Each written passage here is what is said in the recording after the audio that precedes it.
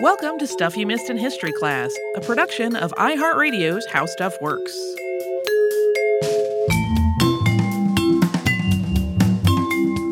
Hello and welcome to the podcast. I'm Tracy V. Wilson. And I'm Holly Fry.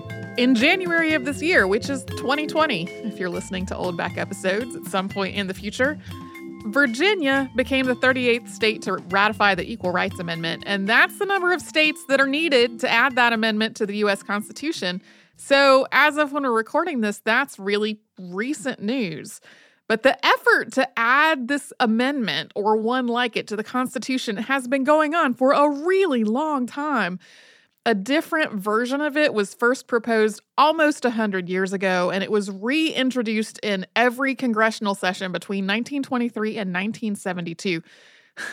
I found this amazing statistic that about 10% of the constitutional amendments that have been proposed in Congress have been the Equal Rights Amendment or something related.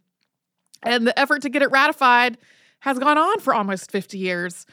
Virginia became the 38th state to ratify it just a few weeks ago, but the deadline to do that passed decades ago. This has just been lingering for so long. This amendment has been through cycles of support and opposition, but one thing that has held true is that the loudest voices on both sides have been women. So that's the story we're going to tell today. The U.S. Constitution is the supreme law of the United States. It sets up the framework for the nation's government, and it also establishes a set of fundamental rights. The Constitution also includes a process for how to make changes to it, which is in Article 5. Unless 2/3 of the states call for a constitutional convention, this starts in Congress, with proposed amendments requiring 2/3 of both the Senate and the House of Representatives to vote in favor. After getting that approval, amendments have to be ratified by 3/4 of the states. Most of the time, this also happens through voting in the state legislatures. Yeah, it's only been not through voting one time, and that's when Prohibition was repealed. So getting 2/3 of Congress and then the legislatures of 3/4 of the states to all agree on something is pretty challenging, and that is on purpose. The framers of the Constitution recognized that it was a work in progress and that the world changes, so there needed to be a way to change the Constitution. But it had also taken a lot of work to get the Constitution written and ratified in the first place, and a lot of that negotiation was really built on the idea that the next wave of legislators wouldn't be able to just come in and rewrite the whole thing on a whim. The framers also thought that if changes to the Constitution were too frequent or too massive, it would lead to all kinds of social and economic and political instability and possibly just threaten the entire thing. As of when we are recording this, the Constitution has 27 amendments, and neither the main body of the Constitution nor any of the amendments specify that U.S. citizens have equal rights regardless of their sex. The 14th Amendment, which was added after the Civil War, does include an equal protection clause, which says that no state can, quote, deny to any person within its jurisdiction the equal protection of the laws. But when the 14th Amendment was drafted, it rested on the assumption that there were two classes, black and white, who should have equal protection under the laws. It has only been in relatively recent years that the Supreme Court has interpreted the 14th Amendment as applying to other races or ethnicities or to sex or gender. The effort to add an Equal Rights Amendment to the Constitution started just after the ratification of the 19th Amendment.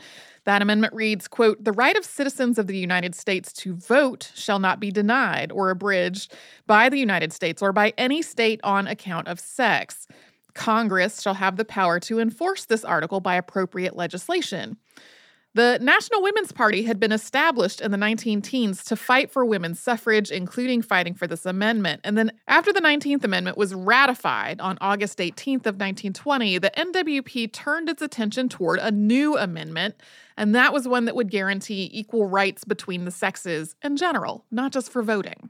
Members of the NWP proposed various wording, and the version that was presented to Congress in 1923 was written primarily by Alice Paul and Crystal Eastman. They called it the Mott Amendment in honor of Lucretia Mott. It was introduced by Senator Charles Curtis and Representative Daniel Anthony Jr., who was Susan B. Anthony's nephew. A joint resolution on this was introduced on December 23rd, 1923, and it read, quote, "Resolved by the Senate and House of Representatives of the United States of America in Congress assembled, 2/3 of each house concurring therein, that the following article is proposed as an amendment to the Constitution of the United States, which shall be valid to all intents and purposes as part of the Constitution when ratified by the legislatures of 3/4 of the several states. Men and women shall have equal rights throughout the United States in every place subject to its jurisdiction. Congress shall have the power to enforce this article by appropriate legislation." Introducing a joint resolution is just the first step in the process of amending the Constitution. A joint resolution is a bill, and before a bill gets voted on, it goes to a committee, which can research the matter, discuss, and make changes. The committee can then send the revised bill to the House or the Senate for further debate and discussion, or they can send it to a subcommittee for yet more research. It's only after both the House and the Senate that have actually debated and voted on the joint resolution and passed it by a 2/3 majority that it goes to the states for ratification. So, when Senator Curtis and Representative Anthony introduced the joint resolution on the Equal Rights Amendment in 1923, it was not voted on or sent to the states for ratification at that time. It went to the House and Senate Judiciary Committees, and it stayed there.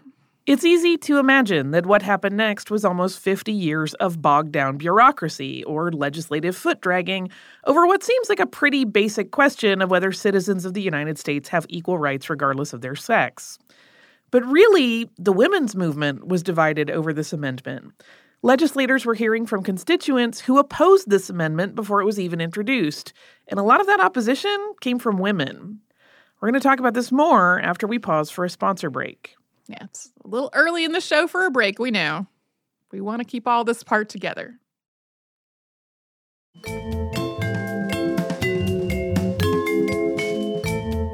Throughout the history of the Equal Rights Amendment, some of its support and opposition has been connected to the idea of what a woman is supposed to be. In really broad strokes, people who have believed that a woman's place is in the home, being a wife and a mother, they've been more likely to oppose the amendment. While people who believe that a woman should be able to pursue any vocation that she chooses, they've been more likely to support the amendment. But regardless of whether those opinions have been rooted in religion or biology or in some other factor, it has never been only about this kind of ideology. In the beginning, a lot of women's opposition to the amendment was because of labor rights and specific rights that women were afraid they were going to lose if the amendment passed. Between about 1890 and 1920, working women had lobbied for and won a number of workplace protections in many states. This included minimum wage laws, maximum hour laws, and laws prohibiting women from being assigned to overnight shifts or dangerous work. These laws applied to women only. Men were not perceived as needing this kind of protection. And the U.S. Supreme Court had issued decisions supporting the idea that these kind of laws were constitutional. For example, there was its 1908 ruling in Muller versus Oregon. In Oregon at the time, it was illegal for women working in factories to have a workday that was longer than 10 hours.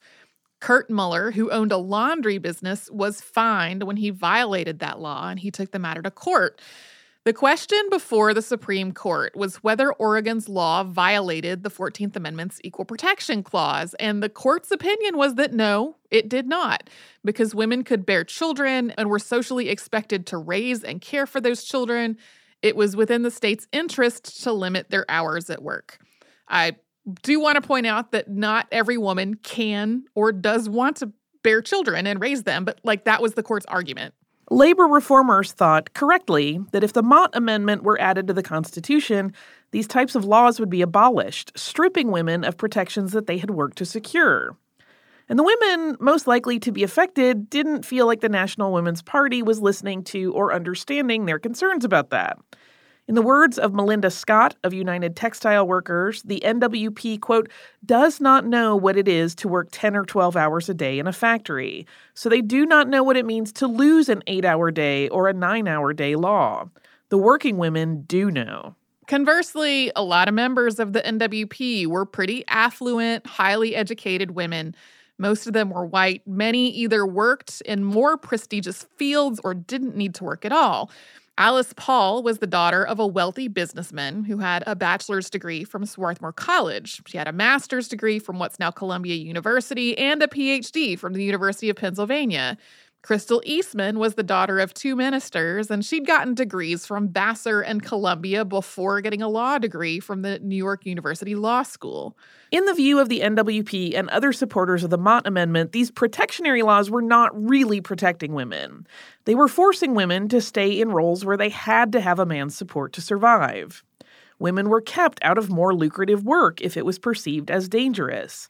They couldn't advance in the workplace because of the restrictions on their shifts and hours. And the very idea that women needed protection through these kinds of laws reinforced the idea that women were not as capable as men. Although labor organizations were a big part of the opposition to the Mott Amendment, women's legal protections also went beyond the workplace. Most states had laws on the books that required a husband and father, specifically, to provide for his wife and children. Women, but not men, were entitled to alimony after a divorce. And there were also concerns about what this amendment could mean for men, that if employers couldn't pay women less, they would have to pay men less in order to make things equal. Here's how a 1924 pamphlet outlining arguments for and against the amendment summed all of this up. Arguments for the amendment were written by Alice Paul, who wrote that the amendment would be more inclusive, more permanent, and more dignified than individual state legislation on the subject. She wrote, quote, "The amendment will win for all women. Equal control of their children, equal control of their property, equal control of their earnings, equal right to make contracts, equal citizenship rights, equal inheritance rights, equal control of national, state, and local government, equal opportunities in schools and universities, equal opportunities in government service, equal opportunities in professions and industries, equal pay for equal work." Arguments against the amendment in this brochure came from Benjamin Loring Young of the Massachusetts House of Representatives. He noted that there were states that did need work in the area of women's rights, but he objected to the Equal Rights Amendment becoming the supreme law of the land. Quote, "Under the law in Massachusetts, women here have many rights not accorded to men. The amendment would destroy these rights. It would level down as well as level up. The legal obligation of the husband to support the wife would be nullified, and the criminal statutes and divorce laws based upon this right to support would no longer be enforced. Our law does not contain any reciprocal provision compelling the wife to support the husband. Such rights and obligations must be made identical under the theory of equal rights, or they cease to exist." Young went on to detail many of the other protections that we have already mentioned before, continuing, quote, "Each woman as a potential mother must be safeguarded against overstrain and not regarded merely as an economic unit." More generally, he argued that the amendment would raise, quote, "thousands of difficult legal questions in every state," which would completely overwhelm the legal system. I like how his statement objects to the idea of regarding women merely as an economic unit, but really doesn't have a problem regarding women as potential mothers and having that be like the definition of the status. Well, that's because he was making the case that motherhood was more valuable. I know, but which still. is a choice that a dude is making. There are problems. Yeah. So anyway, aside from this debate about whether the amendment would really make things better for women, there was also another thread to this discussion among people who opposed the amendment. And that was that the fight for women's suffrage was not really over yet.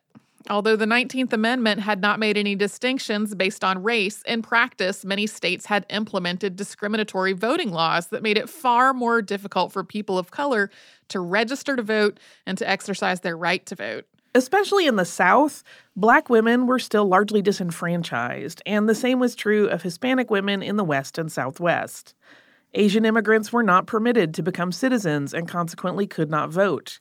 The connections between indigenous citizenship and tribal sovereignty are complicated, but when the 19th Amendment was ratified, many indigenous women were not considered U.S. citizens and didn't have the right to vote either. So many women of color felt like it wasn't yet time for the women's movement to turn its attention to another issue, rather than making sure all women could access their right to vote. After that first introduction in 1923, the Mott Amendment was reintroduced at every legislative session. For the most part, it did not make it out of committee, and it was not actually voted on. For the next 2 decades, in general, trade unions, including the United Automobile Workers and the International Ladies Garment Workers Union, opposed or refused to endorse the bill. So did the National Consumers League, the National Council of Jewish Women, and the National Council of Negro Women, among others. Meanwhile, professional associations of women dentists, lawyers, business professionals, and others endorsed the amendment. Then, in 1938, President Franklin D. Roosevelt signed the Fair Labor Standards Act into law. This legislation grew out of the Great Depression and the New Deal. It was much smaller in scope than it is today, but it established a minimum wage and overtime pay, as well as banning child labor in industries that practiced interstate commerce. At this point, opposition to the Mott Amendment in organized labor started to wane as the types of workplace protections that had been applied only to women were now at least starting to be applied to everyone. Yeah, the first version of the Fair Labor Standards Act only applied to something like a fifth of all workers, but it was still like a starting point. In 1940, the Republican Party's platform included this, quote, "We favor submission by Congress to the states of an amendment to the Constitution providing for equal rights for men and women." The Democratic Party followed suit in 1944 with the addition of, quote, "We recommend to Congress the submission of a constitutional amendment on equal rights for women." Both parties had some kind of statement supporting an amendment for equal rights regardless of sex, or specifically equal rights for women, in their platforms for the next few decades. Also in the 40s, President Harry Truman became the first of 7 consecutive presidents to endorse the idea of an equal rights amendment. In 1943, the Mott Amendment was revised to reflect language of other existing constitutional amendments. Now known as the Alice Paul Amendment, it read, quote, "Equality of rights under the law shall not be denied or abridged by the United States or by any state on account of sex." For the first time, the Alice Paul Amendment came to a vote, but failed in 1946. There was another attempt to pass it in 1950, with various riders being added on that were supposed to exempt the protective laws that we talked about that protected women in the workplace and were still on the books, but that effort also failed. But the amendment kept being introduced year after year. Things shifted once again in the 1960s, and we are going to get into that after we pause for a sponsor break.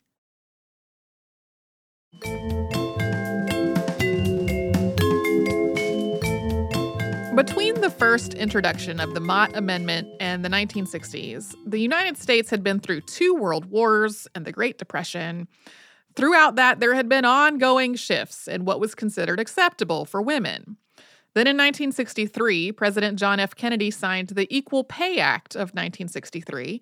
That was an amendment to the Fair Labor Standards Act, and it made it illegal to pay men and women different wages if their jobs had, quote, "equal skill, effort, and responsibility, and which are performed under similar working conditions." In 1964, President Lyndon Baines Johnson signed the Civil Rights Act into law. It outlawed racial segregation in businesses like restaurants and movie theaters, and it also outlawed employment discrimination due to race, color, religion, sex, or national origin. Ironically, opponents to the act had added sex to that list with the hopes that it would cause it to fail. Combined with the Fair Labor Standards Act, these 2 pieces of legislation largely removed labor organizers' objections to the Equal Rights Amendment. Yeah, it either gave everybody the same protections or it already made the protections they were trying to keep illegal. Like, that was done now. At about the same time, the women's liberation movement was growing in the United States. In 1963, Betty Friedan published her best-selling book, The Feminine Mystique, and in 1966, she became one of the co-founders of the National Organization for Women, or NOW. NOW and others in the women's liberation movement started advocating for the passage of the Equal Rights Amendment, which was still being introduced in Congress every session. Then, Representative Martha Griffiths, a Democrat from Michigan, finally broke the ongoing cycle of the Equal Rights Amendment's introduction and getting stuck in committee. She filed a discharge petition, which is a way of forcing a stalled bill out of committee and onto the House floor for debate and voting. It's not used very often because it requires someone to gather signatures from 218 of the 435 members of the House of Representatives. Griffiths did this in 1970. The House debated and passed the Equal Rights Amendment on August 10th, 1970, but this time the amendment did not make it out of the Senate. Senators wanted to add some kind of a clause that would exempt women from the military draft, and this got bogged down in committee again. So Griffiths reintroduced the amendment again in the next session. It passed the House on October 12, 1971, with a vote of 354 to 23, and the Senate on March 22, 1972, with a vote of 84 to 8. It read, Section 1, Equality of rights under the law shall not be denied or abridged by the United States or by any state on account of sex. Section 2, the Congress shall have the power to enforce by appropriate legislation the provisions of this article. And Section 3, this amendment shall take effect 2 years after the date of ratification. Congress gave the states 7 years to ratify the bill. Hawaii was the first to do it on March 22nd of 1972. Within 9 months, 22 of the required 38 states had ratified the amendment. In 1973, the American Federation of Labor and Congress of Industrial Organizations, or AFL-CIO, endorsed it. By the end of 1974, 33 states had ratified the amendment with only 5 left to go. According to Gallup polls, about 3/4 of Americans supported the amendment. So with just 5 states and 5 years left, it seemed like a sure thing.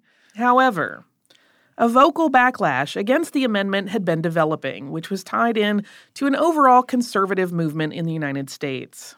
Some of the opposition to the amendment was connected to abortion rights. In 1973, the Supreme Court had issued its decision in Roe v. Wade, saying that the 14th Amendment's Due Process Clause included a fundamental right to privacy, and that the right to privacy extended to the decision to terminate a pregnancy.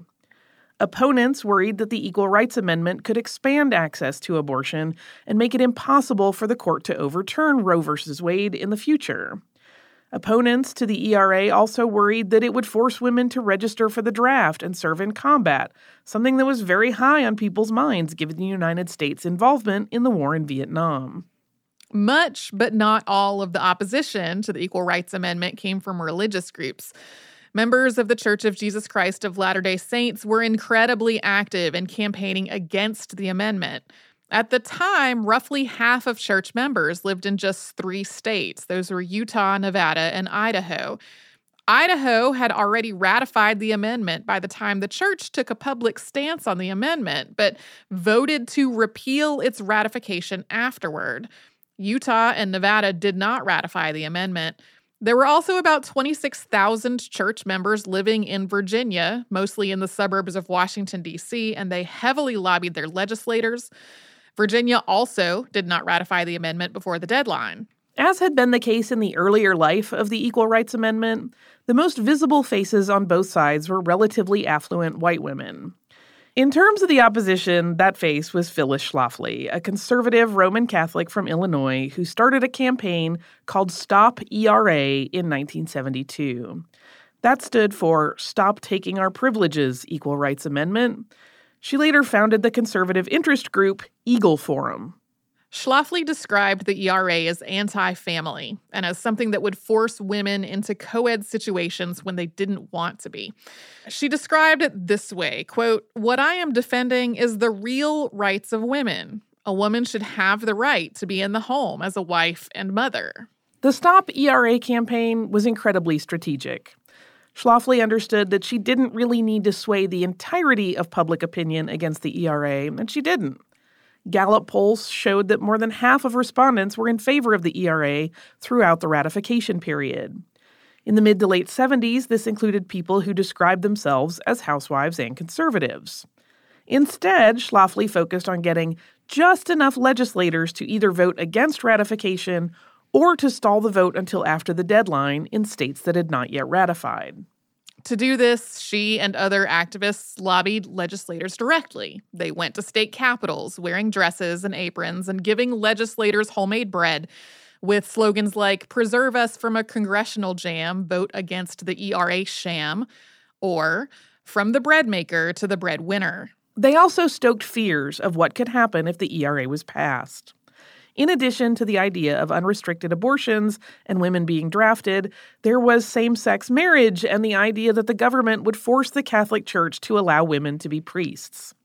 And there was a lot of talk about how the ERA was going to lead to unisex bathrooms, which was summed up as the potty problem. In 1976, realizing that Schlafly's campaign was very effective, Republican Ella McMillan and Democrat Liz Carpenter formed ERA America, that's ERA, and then America minus the initial A, to try to counteract it. Now was still fighting for ratification as well, including organizing a boycott of the non-ratifying states. In 1977, the National Women's Conference was held in Houston, Texas. This was a congressionally funded conference that was attended by more than 130,000 people, including 2,000 state delegates, with a goal of formulating a plan to move the nation toward gender equality. That plan would then be presented to Congress and the president. Delegates created a plan of action that had 26 planks. Some of them were child abuse prevention, low-cost childcare, enforcement of the Equal Credit Opportunity Act, support for Roe v. Wade, legislation to end discrimination based on sexual preference, to use the language of the plank at the time, and ratification of the ERA. Schlafly held a counter rally in Houston that she described as pro-family at the same time. That rally issued its own resolution against lesbian rights, abortion rights, and the ERA. At this point, the ratification process had completely stalled. On March 9, 1978, Congress passed a 3-year extension of the deadline for ratification. On March 22, 1979, Phyllis Schlafly threw a gala to celebrate the expiration of the original deadline. In 1980, the Republican Party dropped support for ratification of the Equal Rights Amendment from its party platform. Ronald Reagan included his opposition to the ERA as part of his presidential campaign and became the first president since Truman to oppose it. Support for the ERA among the general public reached its lowest point during that election year, dropping down to 52% in favor, 28% opposed, and almost 20% I don't know. Support among conservatives, religious fundamentalists, and housewives dropped below 50% for the first time during that 1980 presidential campaign as well. Among states that had not ratified the amendment, support dropped down to 48.1% in favor, 39.5% opposed, with the rest I don't know. When the second deadline approached, the Equal Rights Amendment was 3 states short of ratification. In addition, Nebraska, Tennessee, Idaho, Kentucky, and South Dakota had all voted to rescind or otherwise canceled their ratifications in response to the Stop ERA campaign. The second deadline to ratify the Equal Rights Amendment passed on June 30th of 1982. Phyllis Schlafly threw another celebratory gala, with the band playing Ding Dong the Witch is Dead, among other selections. Republican Senator Jeremiah Denton of Alabama, who was in attendance, said, quote, "We have overcome one of the most powerful propaganda campaigns in the history of politics." Legislators started, once again, reintroducing the Equal Rights Amendment at every congressional session. As all this was going on, the Supreme Court had continued to issue rulings that interpreted the equal protection and due process clauses that are in the Constitution and its amendments as relevant. One was Frontiero versus Richardson in 1973. Sharon Frontiero was a lieutenant in the U.S. Air Force. Wives of military members were automatically granted a housing allowance and medical care, but husbands were not unless they were dependent on their wives. Frontiero challenged this, and the Supreme Court found that the policy was unconstitutional. 3 years later, the court issued a decision in Craig versus Boren. Oklahoma law at the time prohibited the sale of non-intoxicating beer, that is under 3.2% alcohol, to males under 21 and females under 18. Curtis Craig, who was male and between the ages of 18 and 21, challenged this law as unconstitutional, and the Supreme Court agreed. The court issued a ruling that also called for intermediate scrutiny in questions of whether sex-based discrimination was unconstitutional.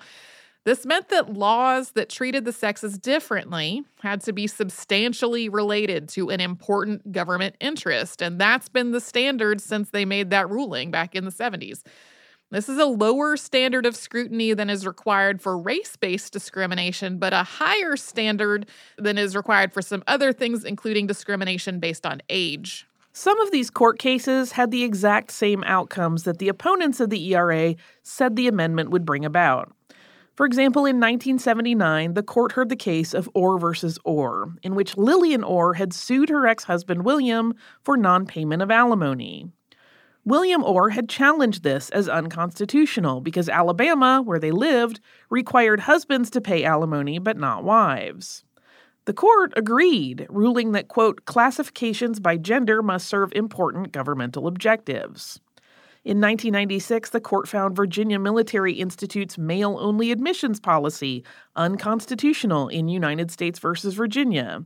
And of course, in Obergefell versus Hodges in 2015, the Supreme Court decided that the 14th Amendment's Equal Protection Clause requires states to license marriages between people of the same sex. The federal government was also continuing to pass laws that were related to equality regardless of sex during the ratification period for the ERA. This included Title IX, which is one of the educational amendments of 1972, which reads, quote, no person in the United States shall, on the basis of sex, be excluded from participation in, be denied the benefits of, or be subjected to discrimination under any education program or activity receiving federal financial assistance. In the 1990s, NOW and other organizations formulated the three-state strategy, which combined an effort to get 3 more states to ratify the Equal Rights Amendment with proposed legislation to remove the earlier deadline. Since then, Nevada ratified the ERA on March 22, 2017, and Illinois ratified it on May 30, 2018. And as we said at the top of the show, Virginia did so earlier this year. So that leaves some not entirely answered questions as of when we are recording this, although a number of people will stridently insist that the questions are actually answered. There's nothing in the Constitution about whether a state can rescind its ratification of a constitutional amendment, as 5 states voted to do with the ERA. And it's not really totally clear whether it works if they vote to do that. Ohio and New Jersey tried to rescind their ratification of the 14th Amendment, but they are still listed as ratifiers in the amendment's official documentation. The Supreme Court decided that this was a political question for Congress and not a matter for the courts back in 1939. There are also arguments about whether the deadline is really relevant. The Supreme Court has previously ruled that it's not unconstitutional for Congress to set such a deadline. But it's also been noted that this deadline wasn't part of the amendment itself, and it wouldn't be the first time that an old constitutional amendment has been ratified and added to the Constitution. The 27th Amendment, adopted in 1992, reads, quote, no law varying the compensation for the services of the senators and representatives shall take effect until an election of representatives shall have intervened. It was part of the original Bill of Rights, approved by Congress in 1789, but it was not ratified until 1992.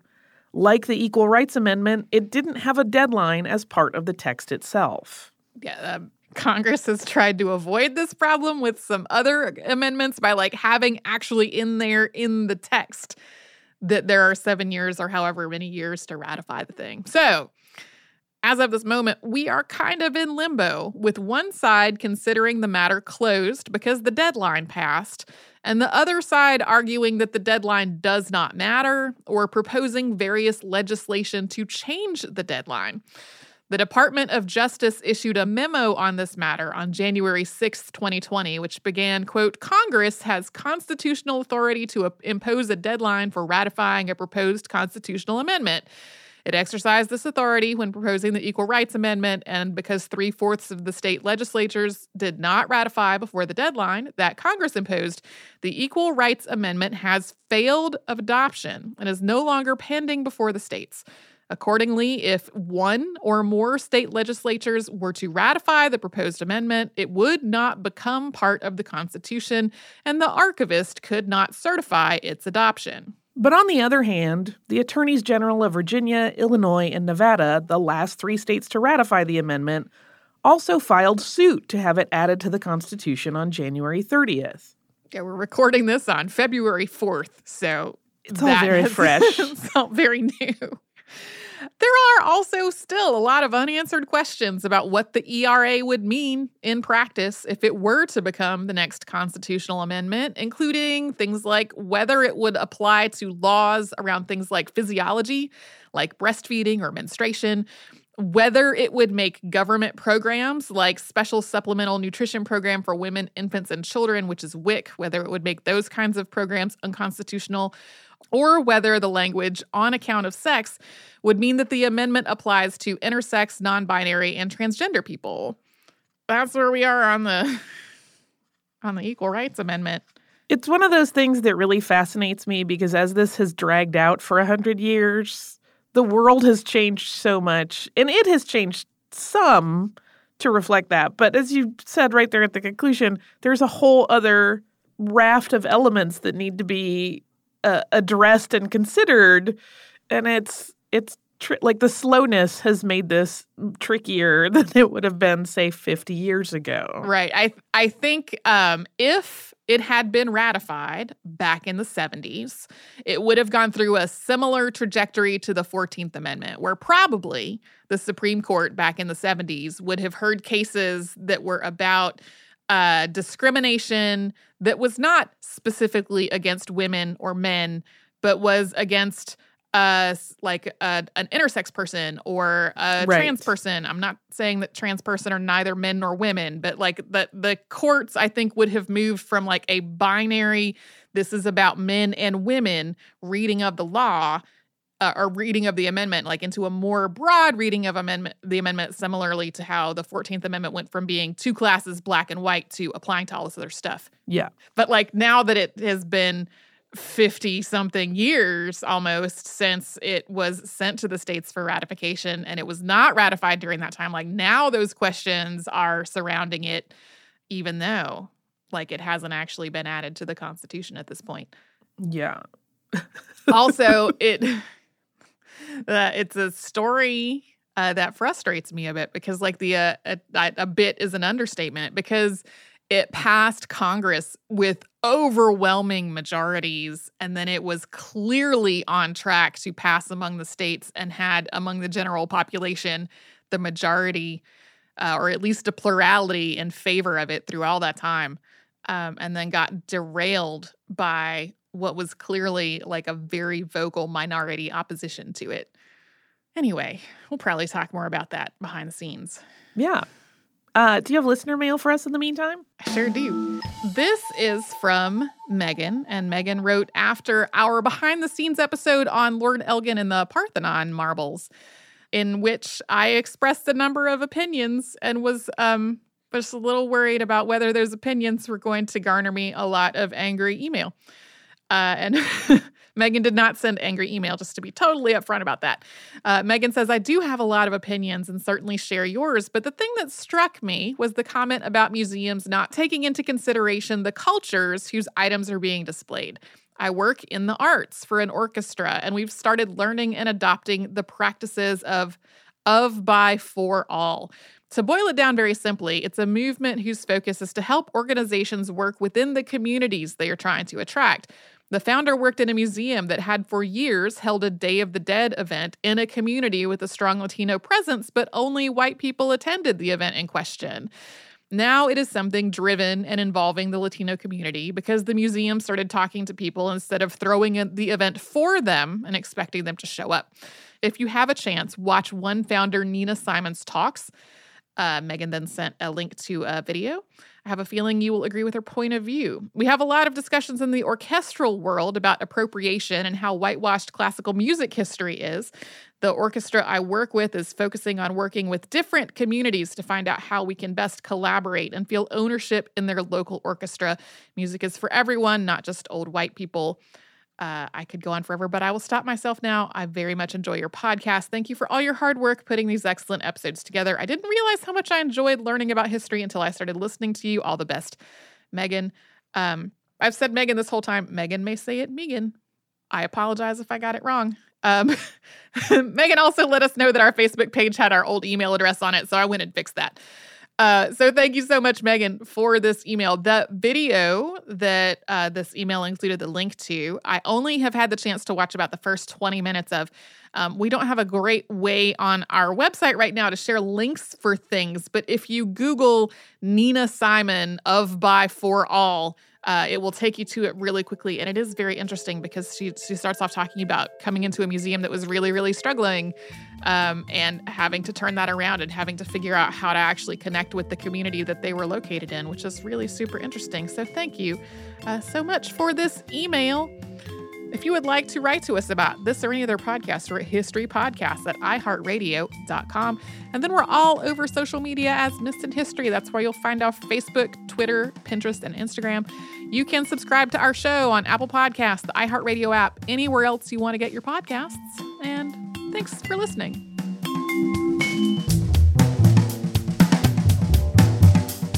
Stuff You Missed in History Class is a production of iHeartRadio's How Stuff Works. For more podcasts from iHeartRadio, visit the iHeartRadio app, Apple Podcasts, or wherever you listen to your favorite shows.